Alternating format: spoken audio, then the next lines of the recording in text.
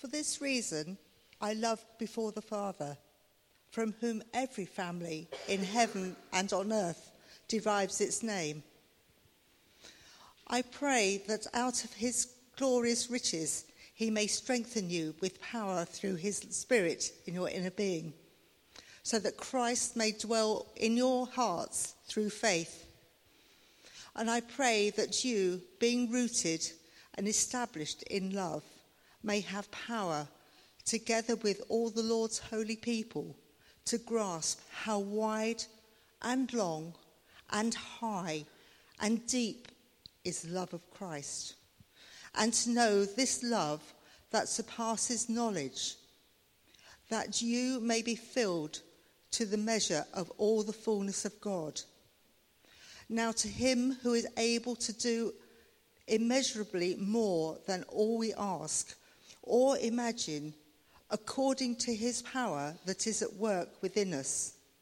To him be glory in the church and in Christ Jesus through all generations, forever and ever. Amen.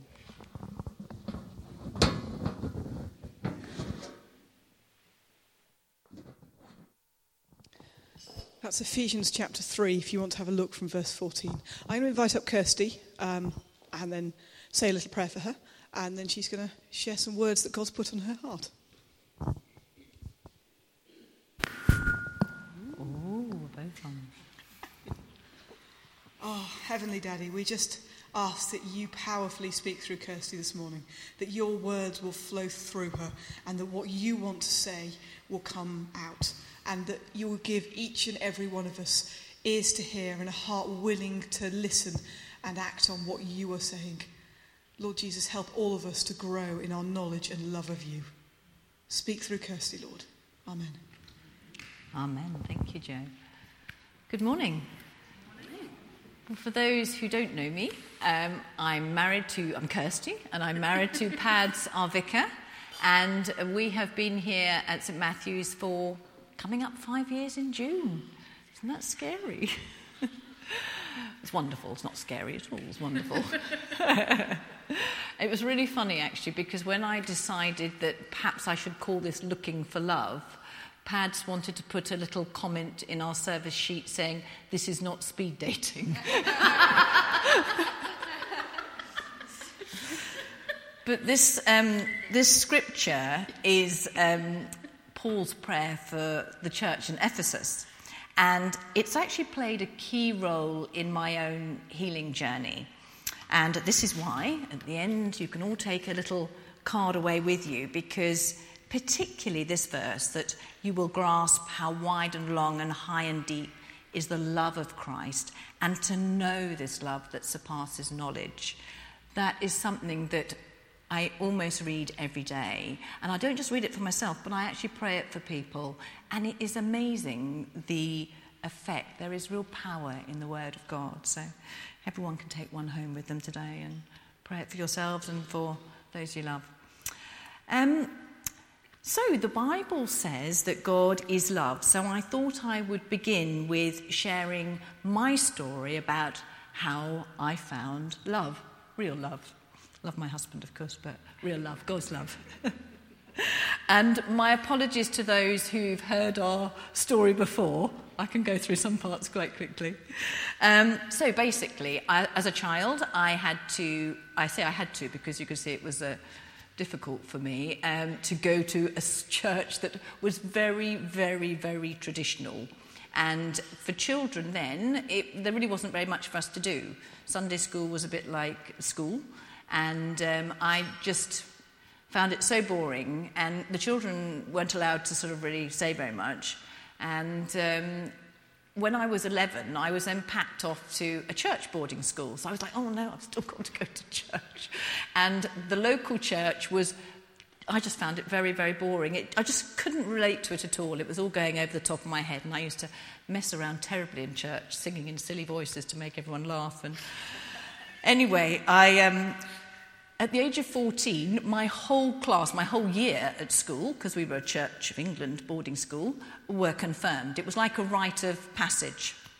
And my mother who never spoke about faith. She always spoke about, you've got to go to church, but she never spoke about God or Jesus or faith. It was a very private matter. Suddenly said to me, a couple of weeks before I got confirmed, she said, you do believe in Jesus, don't you? And I said, what? And she said, we're getting confirmed. And I went, what's that got to do with anything? I had no concept of Jesus. So just being in the church doesn't necessarily mean you grow up to be a Christian, because I just didn't really know what it meant at all. And she was horrified, and I had to quickly slightly change what I was saying so that I could go along with everyone else and she didn't mess things up and I could be confirmed. Anyway, I was quite a rebel as a teenager and probably into my 20s and 30s. And I was actually every mother's nightmare. So if you have a child who is a nightmare, there is hope in God. And I'm sure your parenting skills. So there is this rebel. I won't even begin to tell you what I did because it's just probably, it can't be censored. And I met Pads, who had a similar background. He wasn't quite as wild as I was, but he also had to go to church, similar things. And he'd then gone to a church boarding school where he'd actually written an essay, age 13, disproving the Christian faith, which had very much concerned the headmaster, who was his godfather, who told his parents that perhaps, he was going a little bit off track. So there we were, these two together now. I don't think we would have called ourselves atheists, but certainly we didn't, God just wasn't really relevant to us. We didn't go to church or anything like that. And actually, we moved to South Africa. Pads' first job when we were in our early 20s was in South Africa, so off we went. And anyway, cut a long story short, we got married, had our first child out there, came back to England, second child was born here, and then we suddenly thought, well, perhaps we ought to have these children christened. Isn't that, that's what happened to us. Whoops. We were christened as babies because it was another rite of passage, a bit of a tradition in the family.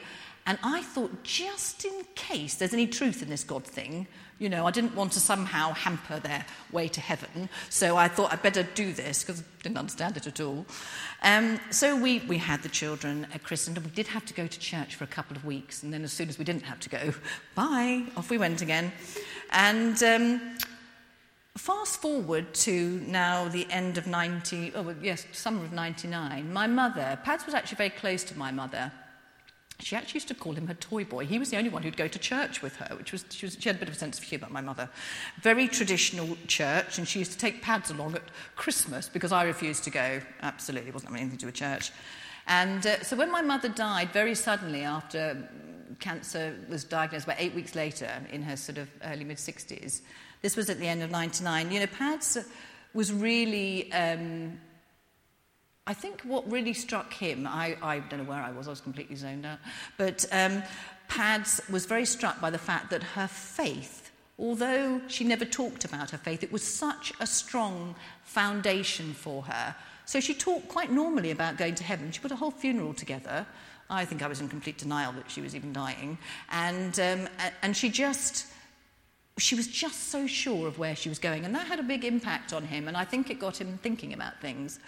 And then 3 months later, he went out on a business trip to South Africa and didn't manage to close the business by the Friday. He had to stay over the weekend. So he looked up some old friends of ours, a friend Chris. And Chris said, oh, yes, come spend the weekend with me. And I'm going off up to the bush in my little holiday cottage.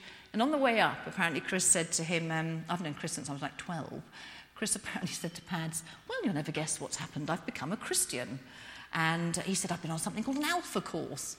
And Pads was a bit worried. He thought maybe, what was all this about? But anyway, Chris seemed the same sort of person. And apparently on a Sunday morning, Chris woke him up and said, well, look, do you want to come to church with me? Or are we just going to, have a lie-in and we'll have a barbecue at lunchtime, or a braai, as they do in South Africa. And anyway, Pads said, he said, hour in church won't do me any harm. So he went along to church, rather different from this church. I had been there. It just had at the time, it just had a sort of a roof. It had no sides. But what happened in that church was that Pads had a very powerful experience of the presence of God. And he said it literally, it was so powerful. He said he was weeping. He doesn't weep. and he was trying to hide from everybody. And he didn't really understand what this meant, so when he got back to England, our friend suggested he went on an Alpha course. And the nearest Alpha course was at a church called Greyfriars in Reading. That's how we initially ended up at Greyfriars in Reading. And I have to say, I wasn't well, I didn't really want any of this at all, actually. I was like, oh no, it's going to be like when I was young, when it was so boring, we don't want to go there. And anyway, Pads signed up for the Alpha course, and in the meantime, he'd been reading all sorts of books on Christianity, Buddhism, New Age, because he was exploring what it meant to, who was this God, and no real understanding of Jesus at that point. Anyway, Pads went on the Alpha course. I went along for the first night, just to check out that it wasn't some sort of cult or something, and then I ran away. And it was about 2 months later, Pads was on this Alpha course, and as part of the Alpha course, you have something called the Holy Spirit Day. Pads was very excited about this day. Off he went. And when he came back that evening, he said to me, I've had a wonderful day. I've given my life to the Lord. Well, I said, I beg your pardon. The only person you have given your life to is me when we got married. And I was not at all happy about this. In fact, I felt hugely threatened because I didn't know who this Jesus was that he'd given his life to, and it just all was... I actually said to him, well, I'll have to go and leave you then and go and find someone like me, because I just didn't want any of it at all. And in fact, I used to go to the pub on a Saturday lunchtime with a couple of my good girlfriends, and we used to commiserate over a gin and tonic as to what had happened to Pads. Oh dear. Perhaps it was just a fad, a phase, and he'd get over it. He didn't get over it, but I have to say, he was very good. He didn't pressurise me, but I was a little bit like a dog with a bone. I couldn't not talk about it or argue about it, and I used to say to him that the Bible's just stories. Look, it's not real, it's just stories, we don't want any of this, we don't need this, we're fine. Anyway, Pads was getting more and more involved with the church. And he said to me, well, look, why don't you find out a bit more about it? If you were finding out, exploring about things, you might research something. So he suggested I went on an Alpha course. So I lasted 3 weeks. And then I ran away. As soon as they started talking about the Holy Spirit Day, I thought, well, I don't do spirits, I'm out of here. So I ran off the Alpha course, much to everyone's disappointment, but they didn't show that. They were very nice to me. So then Pads had this brilliant idea, which is why we know that people can't make people believe, because he thought he would take me to South Africa, to this church where he'd had this experience, because God would obviously do the same thing for me. The lights would come on and off we would go happily. It didn't happen. And I had a very nice holiday. In fact, I sent an email to some friends of mine saying, oh dear, I'm being taken to a den of Christians. So I wasn't really in the right place for finding God. Anyway, when I got back from South Africa, someone had put a note through my letterbox. I lived out at Mortimer at the time, inviting me to a Y course. And I thought, now another course. They're obviously, all honing in on me. It sort of felt like, and they weren't really like that, but it sort of felt like I was being...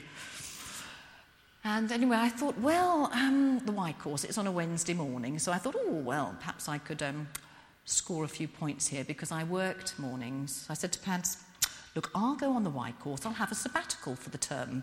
So I'll give up my job and I'll go on the Y course. So I thought it was a really good deal that I could suddenly have a whole term off, and I could, do what I wanted to do and continue my rather hedonistic lifestyle. And Pads could do what he wants with the church, and all I had to do was go on this course. I thought it was a brilliant idea. But I didn't realise that actually God was already beginning to work in my heart, I suppose you could say. And on this course, every time they said the word Jesus, I could feel myself welling up. And I don't do tears. And I was like, oh my goodness, pull yourself together. What's this? But every time they mentioned the name Jesus. And partway through the course leader, who was a very astute lady, invited me to lunch. And she was very good. She didn't talk about faith. She talked about all sorts of other interesting things. And then she said at the end of it, would you like to say a prayer? And I went, oh no, I don't do prayer. And she went, oh, okay. And I thought, it's not going to harm me to say a prayer. So she said, well, from what I understand, you've got to a point where you believe in Jesus and you're sort of sitting on the fence. And I said, yeah, I'm very happy sitting on the fence and carry on with the rest of my life my way. And yes, I believe in Jesus. I've done the course. Yes, I sort of, have an understanding. I believe that there's enough evidence to prove that Jesus did these things. And so she said, well, don't you want to respond in some way? And I went, no, not particularly. Anyway, I did actually think that it probably wouldn't hurt me just to say a prayer. And so this prayer, I said, basically, Jesus, come and do life with me. In fact, it was quite similar to the prayer that Pads had said. So I thought it was quite funny, because nothing happened. But she said to me, you might want to just tell someone that, you've said this prayer, you've actually made some sort of commitment to Jesus, and you've said, come and do life with me. So I remember thinking, right, I'll tell Pads, because I can't think of anyone else who would be pleased. And so driving home, this is on the 17th of October 2001. Believe you me, it is a day I will never, ever forget. And so driving home on my rather large mobile then, ringing Pads, which of course you never do while you're driving, I said, oh, you'll never guess what I've done. I said, I've said a prayer like you did. And as I said that, I was just filled with this incredible heat. And it was like scales fell off my eyes. And I fell in love. I describe it as I fell in love with the Jesus I never knew. And all I could say, apart from that I couldn't stop talking about him, I kept saying, why did no one tell me about Jesus? Why did no one tell me about Jesus? And everyone was like, well, you did read the stories when you were at Sunday school. I was going, no, but he's real, he's a person. Why did no one tell me about him? And I drove everyone absolutely potty, I have to say, because it was all I could talk about. It was like the new boyfriend. Jesus this, Jesus that, that's wonderful. I just couldn't get enough of Jesus. And I was with a lovely group of ladies who were, I suppose, discipling me. They were telling me all about the wonderful promises, and I just thought this was absolutely amazing. Until a friend of mine said, I think you better stop talking about Jesus because you're actually going to put people off him. And I was like, oh no, that's the worst thing. I don't want to do that. I love him so much. Anyway, I think I've got a little bit of a better balance now. But I've been on really an incredible journey since I've met Jesus. And I have actually seen God do the most incredible things in the lives of family and friends. And I think what I want to talk about this morning is the fact, having said all that, is the fact that I then met this God. I was madly in love with God, but I found it really difficult when I was trying to build my relationship with God and trying to sort of listen and be quiet and still read my Bible.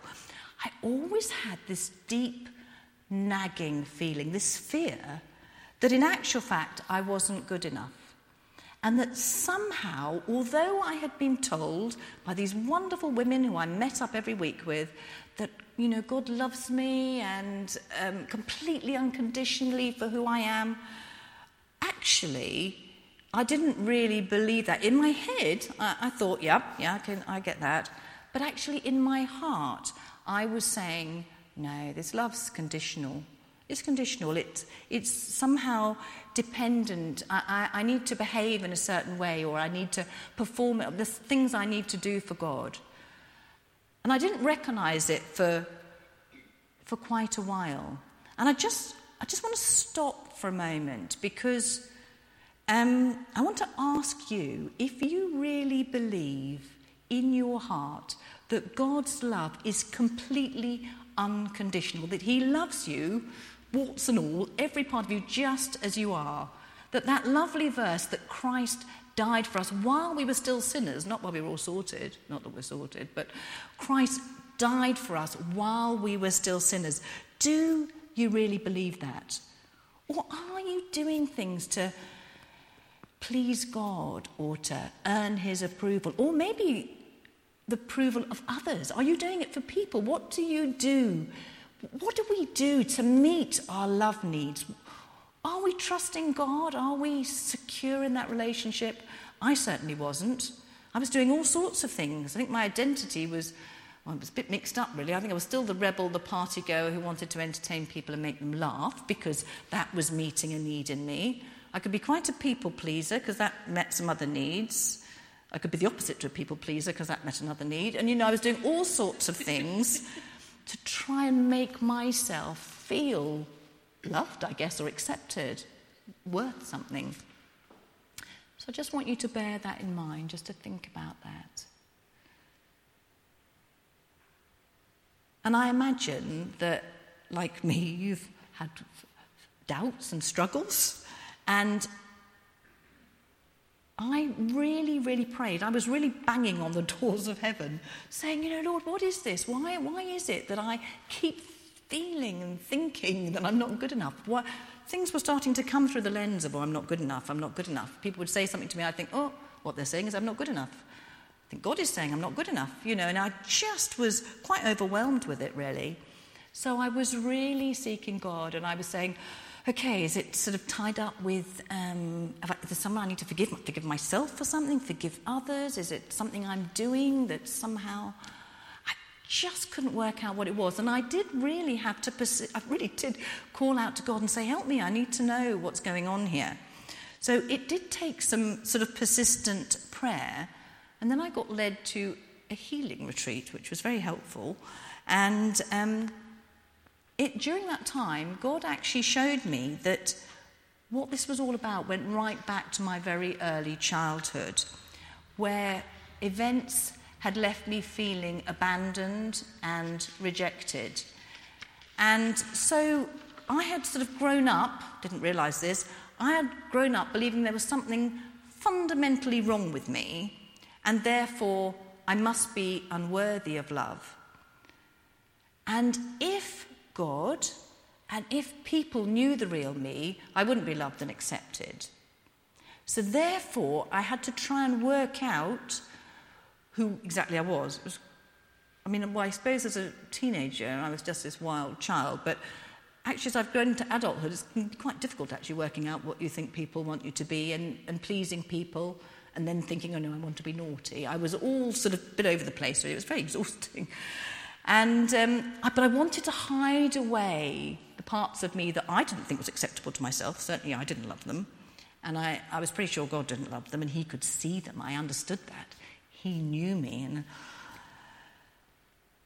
so I thought that I needed to be strong and sorted and the life and soul of the party. That's probably the main things that I thought. And in this letter to the Ephesians, this prayer for the Ephesians, Paul knew how important it was for us to grasp how much God loves us. And that's why he was praying for the church. He was trying to really get them to understand this, not just in their head, because I'd got it in the head. I could quote all sorts of things, and I understood that, but it was not in my heart. I was not living it out in my life. I was tied up with all these fears that if people really knew me, somehow I'd probably be rejected. So I had to hide that bit away. And God wants us to know this as a reality in our lives, in our hearts. He wants us to be secure. He wants us to be rooted and established in this love. I think of like a tree. There's a nice scripture in the Psalms about being by a tree by the riverbank with deep roots, and it's deep into sort of God's truth, and it's growing, and it can't be knocked over because it's secure. That's how he wants us to be, but rooted in him. Now, I know none of us are perfect. I'm certainly not perfect, and I know that forgiving ourselves, forgiving others, maybe forgiving God, if you feel God's done something, you might need to forgive him, even though it's perfect. But we still need to do that sometimes.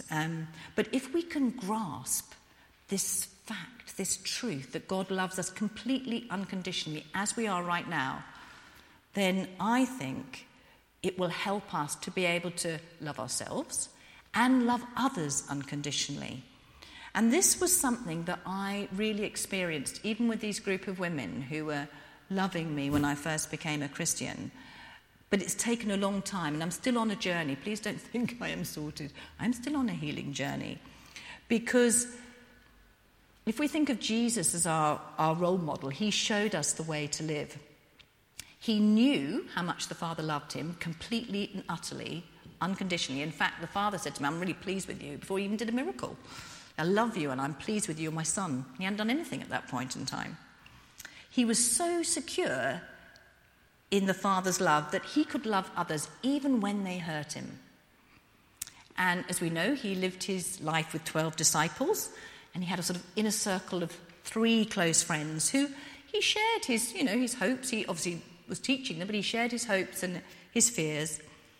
And I think in a way it's very much like a sort of small group model. I mean, some of you may be in home groups or small groups, and I would so encourage you, because that is been my experience of really close, deep fellowship, where we can be real, we can be honest. We don't have to hide bits of us that we don't think are very acceptable, or you won't like that.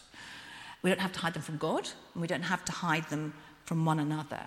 But it's very releasing, and I believe God really wants to release people today from the things that are holding them back, the things that are stopping them from having a really deep, close relationship with God and with God's people, because they're worried that actually, deep down, they're actually maybe struggling with lies. It could be a similar lie to mine, that actually I'm not really good enough, so I'm not really, if you knew those parts of me, you wouldn't love me at all.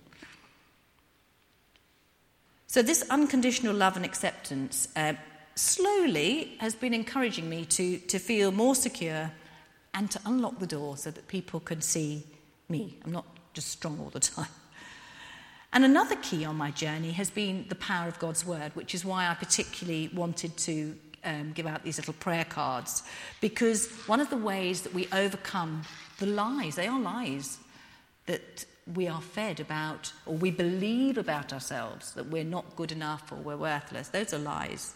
God never intended us to live like that. He intended us to have wonderful, loving mother and father. And, my parents, I love them, and they did their best in some difficult circumstances. And I'm sure everybody's got, maybe some people with children are thinking, oh gosh, what have I done? I don't want you to think like that, because none of us are perfect. But in God's perfect world, before we sinned, I think the idea was that our perfect parents would model God's love as we grew up, and then they would be teaching us about God, and we would be strong and secure. But of course we live in a broken world where stuff happens and we get hurt. So Psalm 51 says, you desire truth in the inner parts. You teach me wisdom in the inmost places. And God wants us to know these truths of his word in our innermost places, which is why Scripture, the word of God, his promises are so life-giving, and it's so important that we can feed ourselves on God's word. The Bible actually calls it renewing one's mind with the truth, also changing your thinking, but it's with the truth of God's word, not what the world says or what other people we think expect of us, but what God says. God does not say to me, I made you worthless. God does not say that to any of us. He made us, and he created us to live in a relationship with him. And he loves us. We are so precious. We do not know how wide and long and high and deep is his love, because it is beyond our imagination. So his word is powerful and transforming, and his promises are to each one of us.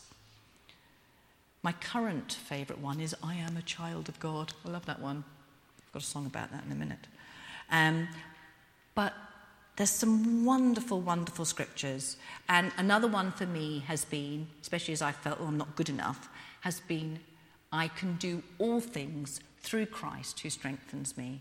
So I don't do things in my own strength, but I do it with God in relationship with him.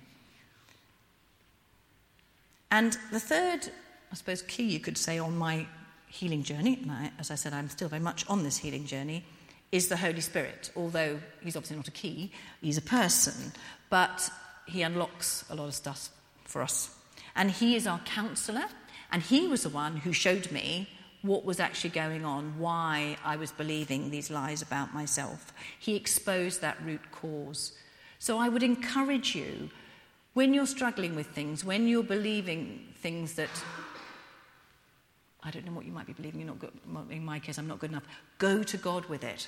Keep going to God with it and saying, Lord, please, would you show me what's this all about? I want to move forward. And I feel stuck, because he's the one who helps us get unstuck. But he also uses the family, his family. He's placed us all in a family. Wherever we are, we're in a family of believers, because he wants us not just to have that close relationship with him, but that close, deep relationship with one another.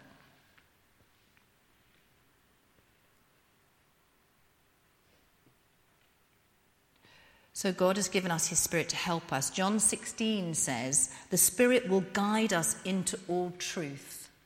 And not only will he guide us, but he will fill us with power from on high. Again, we can't do things in our own strength.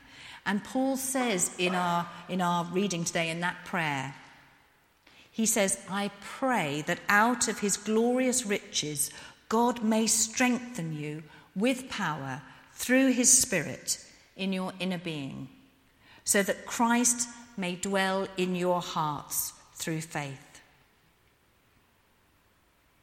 We're all on a healing journey. We're all becoming the people that God created us to be. And God longs for us to grasp this truth and to know that his love is completely and utterly unconditional. There is nothing we can do to make him love us any more or any less. He loves us. It's so vast. It really is beyond our wildest dreams.